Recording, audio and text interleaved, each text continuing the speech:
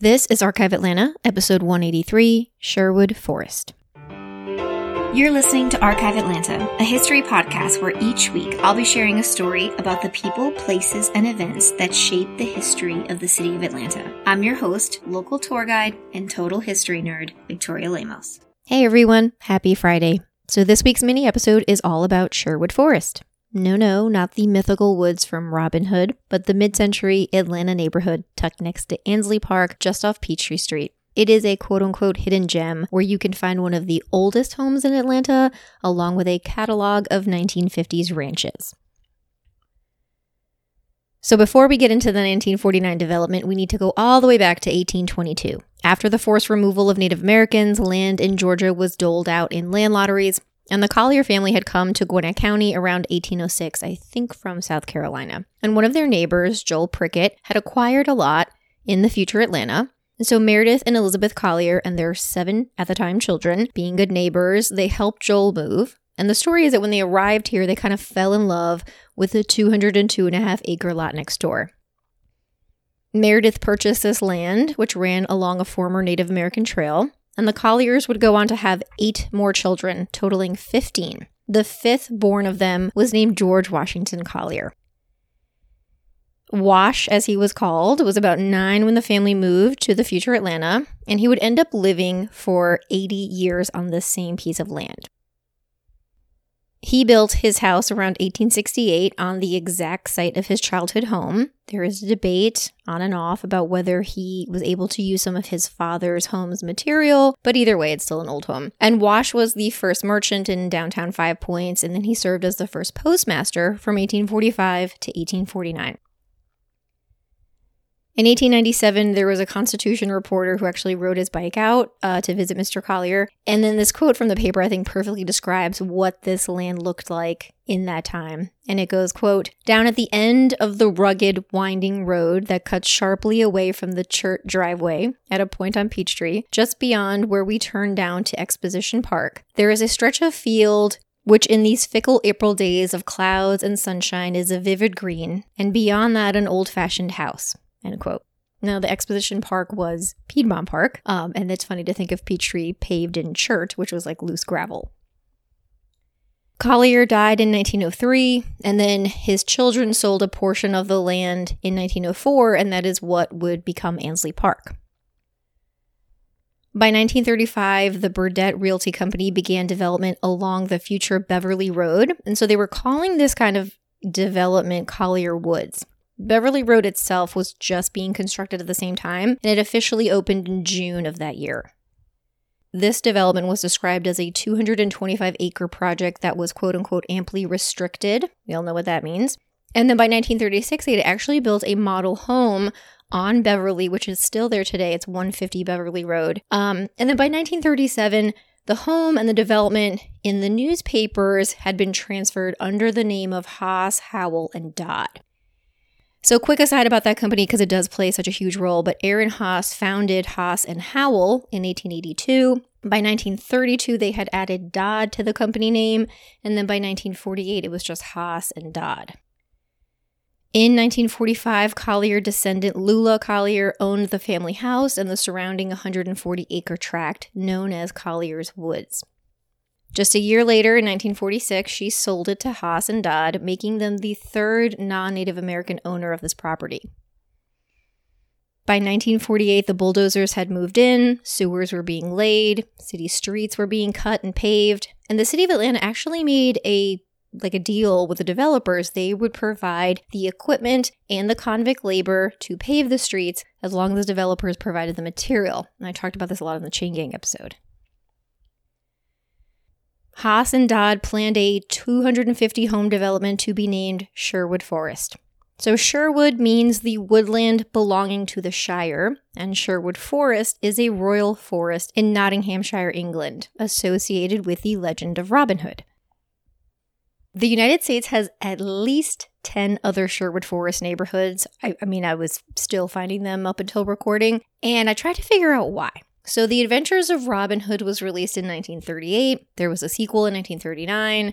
There was a movie called Rogues of Sherwood Forest in 1950. And then Disney had a story of Robin Hood in 1952. And let's not leave out the 70s cartoon Disney, which is like one of my favorite Disney movies, which I know is blasphemy for a lot of people. But I might have missed one of these movies. America just could not get enough Robin Hood. And I had a friend point out that even that old-timey like script was really popular in restaurants and advertising. So that's my guesstimation. It was just kind of a thing that swept the nation.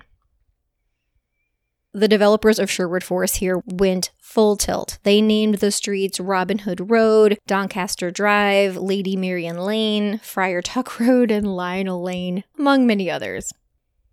The old Wash Collier home, now at 1649 Lady Marian Lane, was being used as a field office, and it was slated for demolition, which outraged a lot of Atlantans in the paper.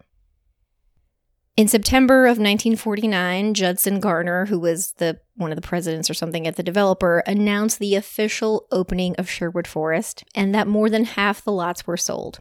By the summer of 1950, the newspaper's headlines read, quote, "Young marrieds dwell in Sherwood Forest," end quote. And that's really what it was. It was young, white, newlywed couples, upper middle class. We have a lot of the first residents' names listed. Mr. and Mrs. Jervis Morrison, Mr. and Mrs. George McDuffie. There was Dozier and Caroline Willard, Mr. and Mrs. Roy Massey, and Barney and Florence Rickenbacker. Architect Richard Kennan Perry actually purchased 2 lots, and on one of those lots was the Collier homestead. By January of 1951, 110 lots were sold to people. There were 20 lots sold to developers, and 66 homes had been completed. The developers again touted restrictions that were going to ensure against quote-unquote cheap houses. So none of the houses being built were allowed to be less than 650 square feet. The David Hemrick House, which stood at 340 Robin Hood Road, often made the newspapers, and it was actually in a Better Homes and Gardens magazine in 1953. So it was designed by architect Henry Norris, and it's funny, like, the house no longer stands, unfortunately, but if you look at it in the Better Homes and Gardens, it might not be as exciting as you think, but we have to remember that this is such a new and modern and exciting design. And they talk to the wife, of course, in this very sexist tone, but she's like, "Oh, I didn't think I would miss, heavy drapery I'd have to clean and the Duncan Fife furniture." And she goes on and on about what a housework-free type of design this home is. Also in 1951, there were 40 Sherwood Forest residents that protested their high property tax assessments. I think it was a little bit of a shock how much the county valued their homes. And so this early protest actually led to the formation of the Sherwood Forest Civic Association, which formally started in 1952. That was also the same year that the Sherwood Forest Garden Club formed, and they did a lot. They worked with the WSB-TV to clean up their property that kind of adjoins the neighborhood. They maintained all of the little island-type park spaces in the neighborhood, and they had some fun events, which I'll mention in a second. By the early 1950s, more than 90 families lived in Sherwood Forest, and then many of these homes, again, mentioned in the paper, people always ask, like, "Oh, is there a photo of my old home?" The answer is usually not, but if you live in Sherwood Forest, I would definitely check because, again, talking about the modern ranches, there was also a Parade of Homes event in 1952 that showcased this, talking about kind of all of the modern appliances and the modern kitchens. Hands down, the greatest article in this research was a 1954 Sherwood Forest Garden Club fundraiser event where they did like a fashion show and tea, and the women of the garden club dressed like characters in Robin Hood. So it was held at the home of the event chairwoman, Mrs. Adrienne Monk, which was 1730 Doncaster Drive. And there are photos of these women in their costumes. So I'm going to post that on social media. You have to check them out. So they had this fashion show, they had tea and snacks afterward, and then my absolute favorite is they listed out all of the drinks, all of the beverages, and the food. They were called Sherwood Spice, Lady Marian Finger, Friar Tuck Cheese Dots, Little John Custard Cakes, and Forest Green Mints.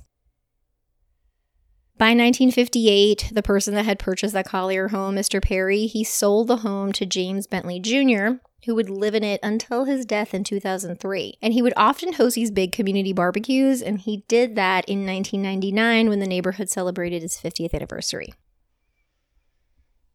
So there you have it, the short story of Sherwood Forest. Very similar to Ansley Park, the neighborhood does not have any local historic preservation protection, so you do see a lot of modern homes replacing these mid-century ranches. Like I said, I went to look for the Hemrick House, no longer stands. But that's happening across the city. So if you have not been to Sherwood Forest, it is not a place you're going to drive through. You have to very specifically go there. Take a walk. That's the best way to see it. Go see one of the oldest homes in Atlanta, and also go check out all of the amazing mid-century goodness. Thank you everyone for listening. Remember to leave a rating and or a review wherever you listen to the podcast. There's also a Patreon link in the show notes to support. Hope everyone has a great weekend, and I'll talk to you next week.